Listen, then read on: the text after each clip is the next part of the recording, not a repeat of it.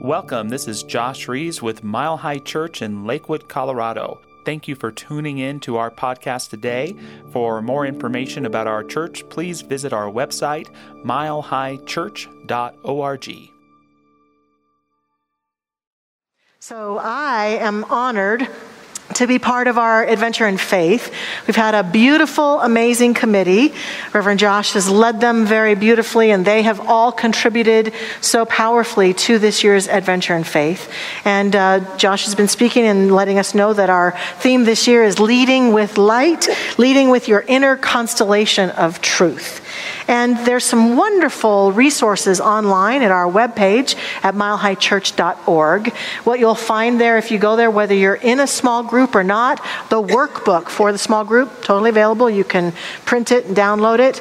All sorts of ways to sign up for daily inspirational messages. And there's also a worksheet that you can work through each day if you like. And I worked through the worksheet as a research and a way to prepare for this talk. And so the talk, I use here are the questions in the worksheet. So the first worksheet is the quality of life I choose to lead with today. And I, of course, chose oneness because my title today is Oneness as Uniqueness. And so I felt very much in resonance. I've been knowing this was my message for a while, and I've been thinking and planning and researching and contemplating oneness for quite a while. So that's my leading quality. And the second question is the quality of light I choose to respond with. And I felt reflection come up. And it has a double meaning. I believe that the light of the universe is shining through each one of us, and we reflect it in who we are, and that every being has access to that light, and they reflect it back. And every time I think about this message, I kept seeing each one of us like a disco ball. And I didn't have a disco ball costume, so I did my best to bling up today as a representation of that light that we are that shines forth from us, because I do like my bling, but I also can feel that it represents that beautiful reflective energy that we're going to talk about. And the third question is about the light of reflection, and I like how this one talks about viewing our life from afar off and looking at the quality we would most like to express. And every time I've done this with the worksheet, I've come back to love. I would like to see my life be a reflection always of love. And the same with the next question, the last question. What light of aspiration or what northern star quality would you like to continue to grow or express into? And again, my answer was love. So that's how we can use the worksheet. I've been using it. It's a wonderful tool for getting in alignment with this theme. But because my title is Oneness as Uniqueness, I'm breaking it down. Firstly, I want to talk about oneness. As a minister, as a spiritual leader, there are lots of things that I feel like if I could prove them to humanity, I could change the course of my living and everyone's living. The quality of life for us would go up. And one of the things that I seek to prove to myself and others in this holy, sacred work that I do is the proof of oneness. Imagine a world where we all absolutely lived from our oneness with each other. It's a worthy contemplation in and of itself. And today, I've been thinking, well, how could I convince everyone here that we are all one, and we can and are already living in oneness? And if we could feel it and live from it and express it, how it would impact our lives. Now, it's interesting to note that spiritual teachers throughout the ages, indeed, spiritual teachers from all of the faith traditions on our planet, especially the major ones, I think live in a place where they're either mystical practitioners of such traditions, mystical Christians, mystical Jews, mystical Muslims, mystical Buddhists, mystical science of minders, or they're fundamentalist. The letter of the law, the rules, what are we doing right, what are we doing wrong? Yeah, even in this teaching. I'm happy to see none of them here today, thank goodness, but the mystical realm, though, is the realm, I think, because spiritual seekers, no matter what tradition, find themselves in an inexplicable place of connectedness to the divine, where we can recognize that we can only use our words to point to it, but that each person has to find their own centeredness in their mystical oneness. And that a huge purpose of faith tradition is to call people back in every way possible to this truth. And that the traditions that are the most alive, that are the most fulfilling to humanity are ones that do this, even when they confront our perpetual argument for separation, sometimes because we haven't experienced oneness, or sometimes because we want oneness, we just don't want to be one with them over there. But the acceptance of oneness is a full acceptance of connectedness to all things, to all beings, to all life. So religion, spirituality, has made an attempt to call people back to it, and to some degree has been successful, but still many of us exist in a perpetual state of feeling disconnected, separate, alone from our God, from the universe, from each other, when oneness is, I believe, what we live, move, and have our being in. Comedian Dave Barry says it very cutely. He says, the one thing that unites all human beings, regardless of age, gender, religion, economic status, or ethnic background, is that deep down we all believe that we are above average drivers. That might be it too. Not sure that proves it. So we go from the realm of spirituality to science. It's interesting to note that Ernest Holmes, the founder of this tradition, was alive in the heyday of the work of Albert Einstein. When there was much talk going on about Einstein's theories of relativity and how Einstein was proving that at the molecular level, everything and everyone is made of the same energy, which specifies itself in the form of that thing or that person or that expression. And there are some urban legends, some urban myths that indicate that Holmes and Einstein actually were at a party and talked together. I cannot prove that, but I like it a lot. Holmes mentions Einstein in his writings and mentions Einstein's and his theories. And it appears to me, and as I watch the evolution of Holmes' writing, that Einstein's theories cemented Holmes' experience, mystical experience, and intellectual belief in the oneness that connects all of life. And yet, reading his words has impacted me, but I don't know that every person who reads Holmes' words feel that sense of oneness, but science continues to reveal to us the connectedness of all life. Indeed, this very month, the Nobel Peace Prize was given in physics to these three gentlemen, Alan Aspect, John Clauser, and Anton Zeilinger.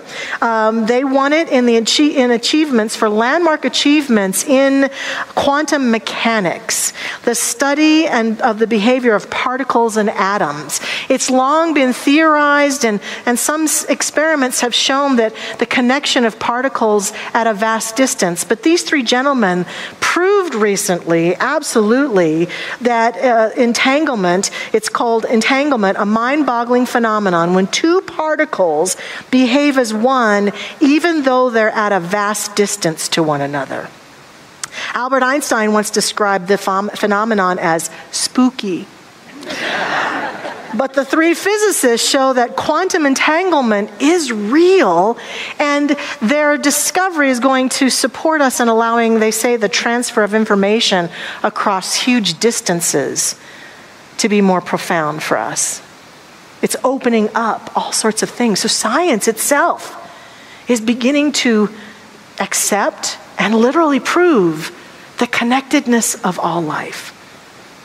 Still, we tend to move and act and behave at times, and most of the time, as though we're separate. I think because we're attuned to it, even though many of us have probably had those mystical experiences of one. I know I have. I've had a few experiences in my life that I can close my eyes and think back on, and I can even feel that feeling of being merged into the one, that feeling of, I know who I am, but I feel so connected. I can't feel the boundaries of my body anymore or my beingness anymore.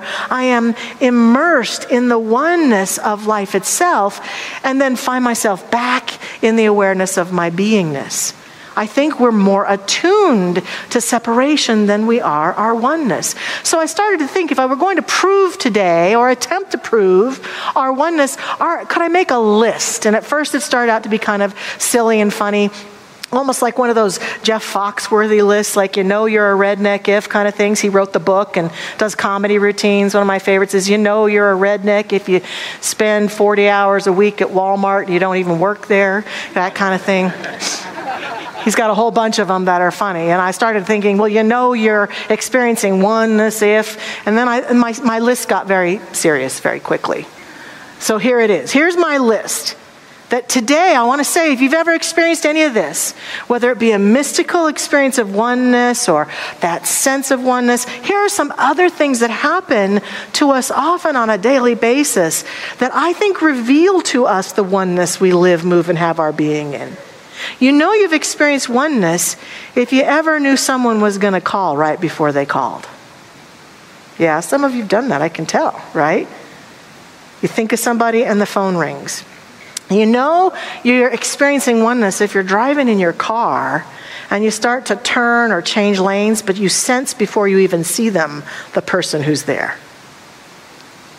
You know that you might be experiencing oneness if you can encounter someone and have an immediate sense of what they're feeling. And I know many of you felt this. You come to church, you sit down next to someone you don't even know, and you can feel some of what they're feeling. That's oneness. That's connectedness. You're experiencing oneness if you watch some art expression of painting or dancing or acting or music performance, and there's a connectedness that is so compelling that it compels you to have goosebumps or be filled with tears of joy. You're not performing it, but you're so connected to the one that is. You're sensing. And it cannot be in the now moment. It could be something that happened years ago. This week, our music director, Tom Litch, sent a video via text to Josh and me of Louis Armstrong singing his song about a beautiful world. And I played it, and I felt myself get full of chills and tears. I wasn't in his presence, but I'm watching a video, and I'm connected. So oneness is beyond time or space. You know that you're experiencing oneness if you have loved in such a way that your connection to another human being is profound. You can not only feel them, sense them, you can just feel your connection.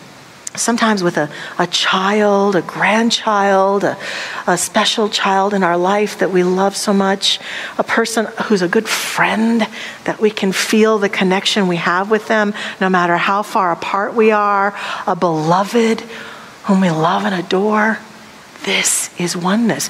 But what it takes, doesn't it, in this world is for us to recognize these things, to own them, to claim them. My mother was telling me recently that she was inviting people she knew to have synchronicity journals. What I'd like to suggest to us today in the practice and the honoring and celebration of oneness is for us to have a oneness journal. To spend every day looking for signs of our connectedness and our oneness. It's who we are. It's our essence. It's what unites us with all of creation. And it is what we know to be true, and when we allow ourselves into it, we experience a greater sense of connectedness to all life, to all beings.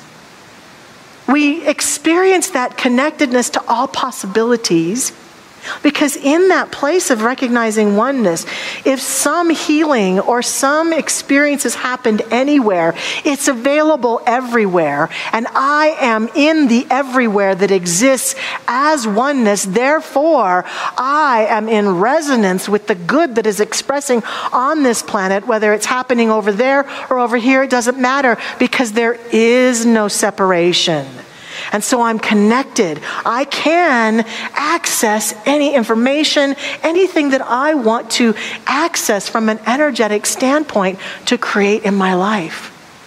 Oneness creates belonging, a sense of belonging for those of us who feel so often afraid when we have no one else around us. It's impossible for us to ever be alone because we are always connected to the everything that exists in all time and space at all times. We can't ever be disconnected from it. It's impossible. So that story we tell ourselves falls away if we've struggled with loneliness or a sense of disconnect. When we practice and live from and cultivate our oneness, we begin to feel this more often, more profoundly. And nature mirrors this for us. If we look closely at nature, why would nature ever say there can only be one flower? Nature loves the oneness, the connectedness, and the diversity. And that's the truth of us too. Oneness as uniqueness. We are one and diverse. So there isn't just one kind of human. There isn't just one kind of tree. There isn't just one kind of bird or one kind of insect or one kind of flower. There's a multiple number of expressions in these things, in this realm. And it's the same for us. We all have DNA, but each one of us has a unique code of DNA. It's almost as if that which created us such that we could feel connected always. Yet we could be who we came to be. Both and. Not either or. Both and. But the challenge of this, for us humans and for our human mind, is sometimes we get trapped in thinking that to be one means that everybody has to be like me. That oneness is sameness. I talked about this a few months ago, and Ernest Holmes says very clearly to us, the perception of unity sees through all differences to one universal sameness, yet unity does not mean uniformity. We do not all have to be alike, think alike, or act alike, but the world is learning we must all act in union.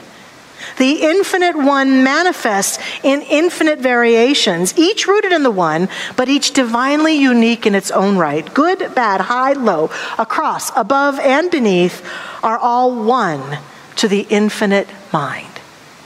So the beautiful North Star of this is to live and cultivate a life of oneness while honoring and accepting our uniqueness. It's a pretty basic challenge, though, for most human beings that I know that comes down to our worthiness issues, is that most of us were raised in this Western world where our culture, the people around us, the authorities around us, the norms, socio-norms, the economic norms say, we want you to grow up and it's more important that you do and be like we think you should do and be rather than doing and being like you think you should do and be. And most human beings I know spent a good majority of their time unlocking and healing from the past so that eventually there can come a day when they can stand in the full glory of their beingness and wear their shiny vest and shine to the light to the world and be their unique self and express themselves in a powerful, confident, loving way, while at the same time not ever faulting anyone else who chooses to do the same in their world. to celebrate and honor oneness and uniqueness, right? That's the opportunity before us. That's the work before us. It always has been, and it always shall be. And I think where we struggle sometimes is that we fight so hard. We felt that urge as a child or maybe a teenager or even today. I just want to be normal. And I love the meme that says, normal is the setting on the washing machine. It does not allow us to shine. If we can heal from that need to be normal and set it aside and make what's more important to me for myself and everyone else is that I feel that connectedness of my oneness and I just want to be me. I just want to express as my unique self. And to practice that in relationships, the things we talked about in the readings, the song Jennifer sang, being honest, finding a relationship where we commit ourselves to saying, I'm going to be me. I'm going to be all that I am. Now, I understand that sometimes in relationships and in settings, certain ways that I'm being me don't work for other people. And I can work in loving kindness with my partner and my kids and my friends to heal our relationship so that it can be a full expression of our unique selves. But I've learned now that any relationship, any job, any friend, any condition that says I can only be there if I be the way they need me to be all the time, that's not the friend for me. It's not the job for me. It's not the relationship for me. And that's okay. That I can step away from it and stand back so that I can have the courage to be connected to the allness that is and find the true north of my own uniqueness to express in the world. As singer-songwriter Karen Drucker puts it, she has a song about being your big, bright, brilliant beam of radiant light shining. I like that song. Try to say it 3 times fast. Go right ahead. I challenge you. We shine by speaking our truth. We shine by allowing our light to share our gifts and talents and not hiding them under a bushel anymore. We shine by being ourselves and following our rhythm of life. We shine by understanding that when we choose to shine and be who we are, not everyone's going to be thrilled about it, and that's okay. In our workbook for the Adventure in Faith work, Carl Rogers shared the concept that what is most personal is most universal. This statement speaks to that interesting relationship between oneness and uniqueness. The idea being, when you are your most unique, it can actually resonate in a way that inspires a sense of oneness and connection in someone else. Isn't that the most lovely feeling? To be my one self and my unique self and have people around me who love me as I am. Isn't that what we yearn for? We have to cultivate it. We have to claim it. We have to take the risks that allow us to shine that way. And one way we also have to cultivate it is we have to accept when other people want to do that too. I was driving the other day and I was looking in the rearview mirror and I looked behind me and there was a gentleman driving his car and he had metal in his face in places that I was like, how in the heck did he do that? And I found myself starting to get a little bit like judgy about it. And then I suddenly went, well, it's his face. It's not my face. I'm not going to put metal in my nose. But if he wants to do that and that makes him happy, I'm good. And it was just a little example, but it's that in big ways in our world, isn't it? We're afraid of other people being their unique selves. But when we cultivate it in ourselves and we cultivate it in others and we cherish our oneness and we find ways to feel at one, even when we look out at people who we don't feel one with, we can say, I don't agree with them, I don't align with what they're doing or what they're talking about. But in our Beyond Limits class, there's this exercise we challenge the students and we just give it to them for a week, but it's a good daily practice to look out at those people deeply we are one. You're thinking of them right now, aren't you? It's holy work. It's holy work. Deeply we are one, yes. But it's the most sacred practice to cultivate that, to live like that, and to walk through our lives owning our own worth, accepting and expressing ourselves. Beloved, Rhonda says, if you value yourself, you understand that you are a gift to anyone you meet. Hi, my name is Michelle, and I'm a great gift to you today. Ha ha ha. You know, it's like that kind of arrogance, but it's kind of there. It's the knowingness that when we come together, when we look at each other, when we speak to each other, when we hug each other, there's a gift in every interaction that we share with one another. We are gifts to each other, and we own that, and we live from that. And so, as we look out into our world, our own world, the opportunity in front of us this week is the embrace of this concept, this both and, oneness as uniqueness, the dance of the two together. I tend to like the shows that depict the future, the possibilities of the future, like Star Trek, Star Wars. By the way, another urban legend is that there's a belief and there's a picture of George Lucas with the Science of Mind on his shelf, that he got the idea of the Force from us. But anyway, I digress. I love those shows that depict a possible future for us. And Ken and I were recently watching The Orville, which is produced, directed, and written by Seth MacFarlane. And so at first I thought it was going to be some crass science fiction thing, but it's really quite meaningful. And now it's on Hulu. It's called New Horizons.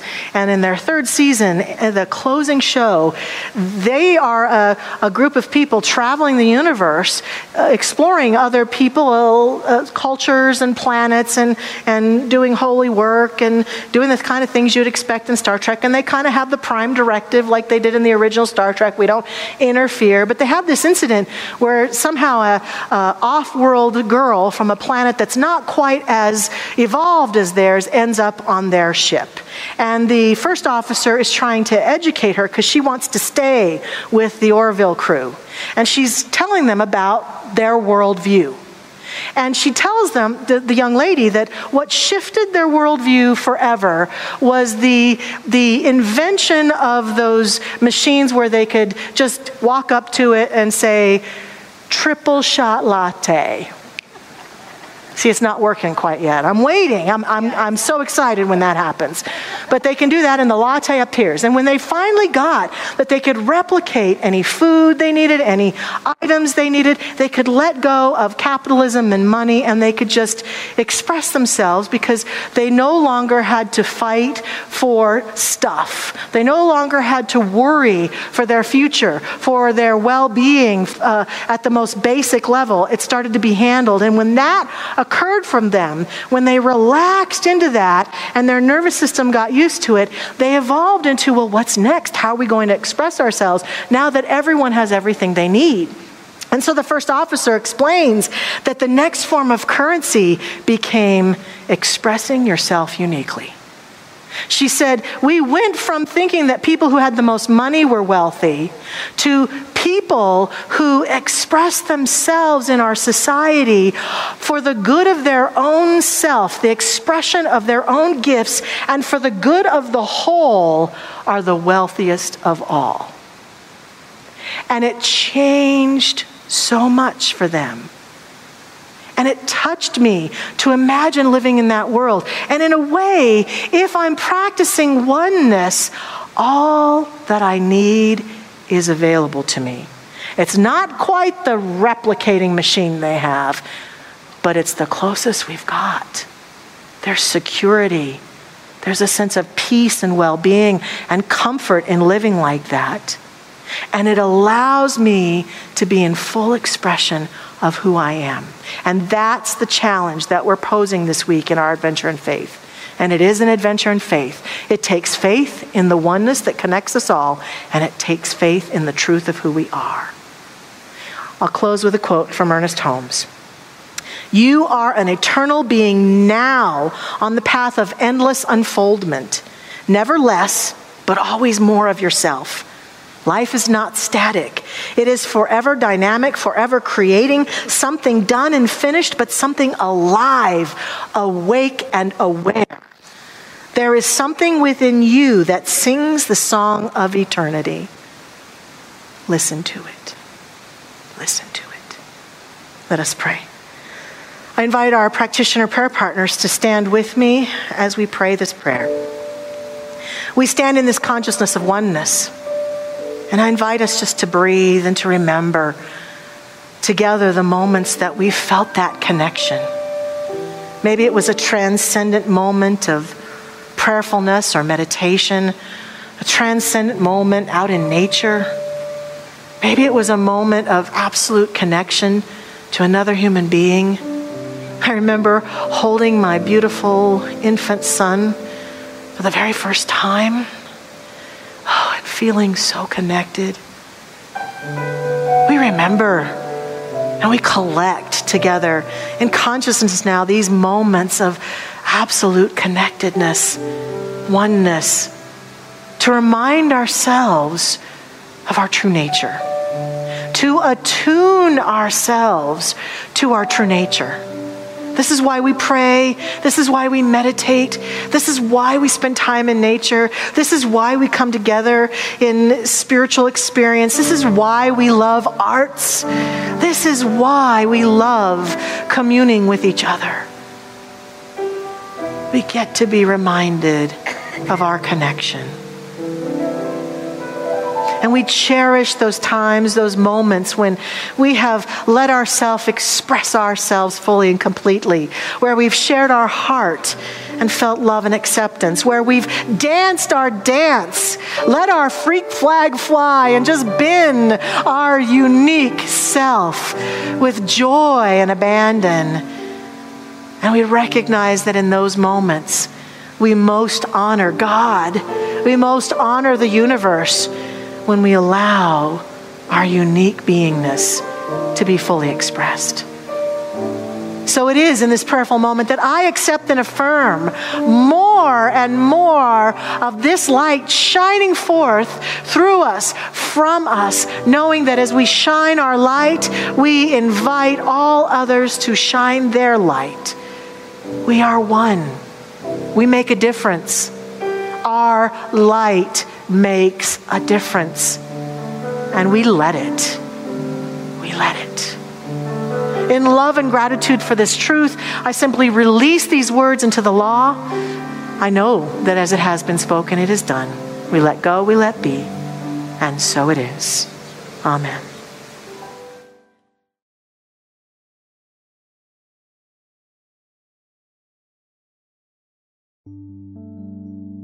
Thanks for listening to the Mile High Church podcast. This podcast is made possible by the generous contributions from listeners like you. To make a donation, please visit milehighchurch.org.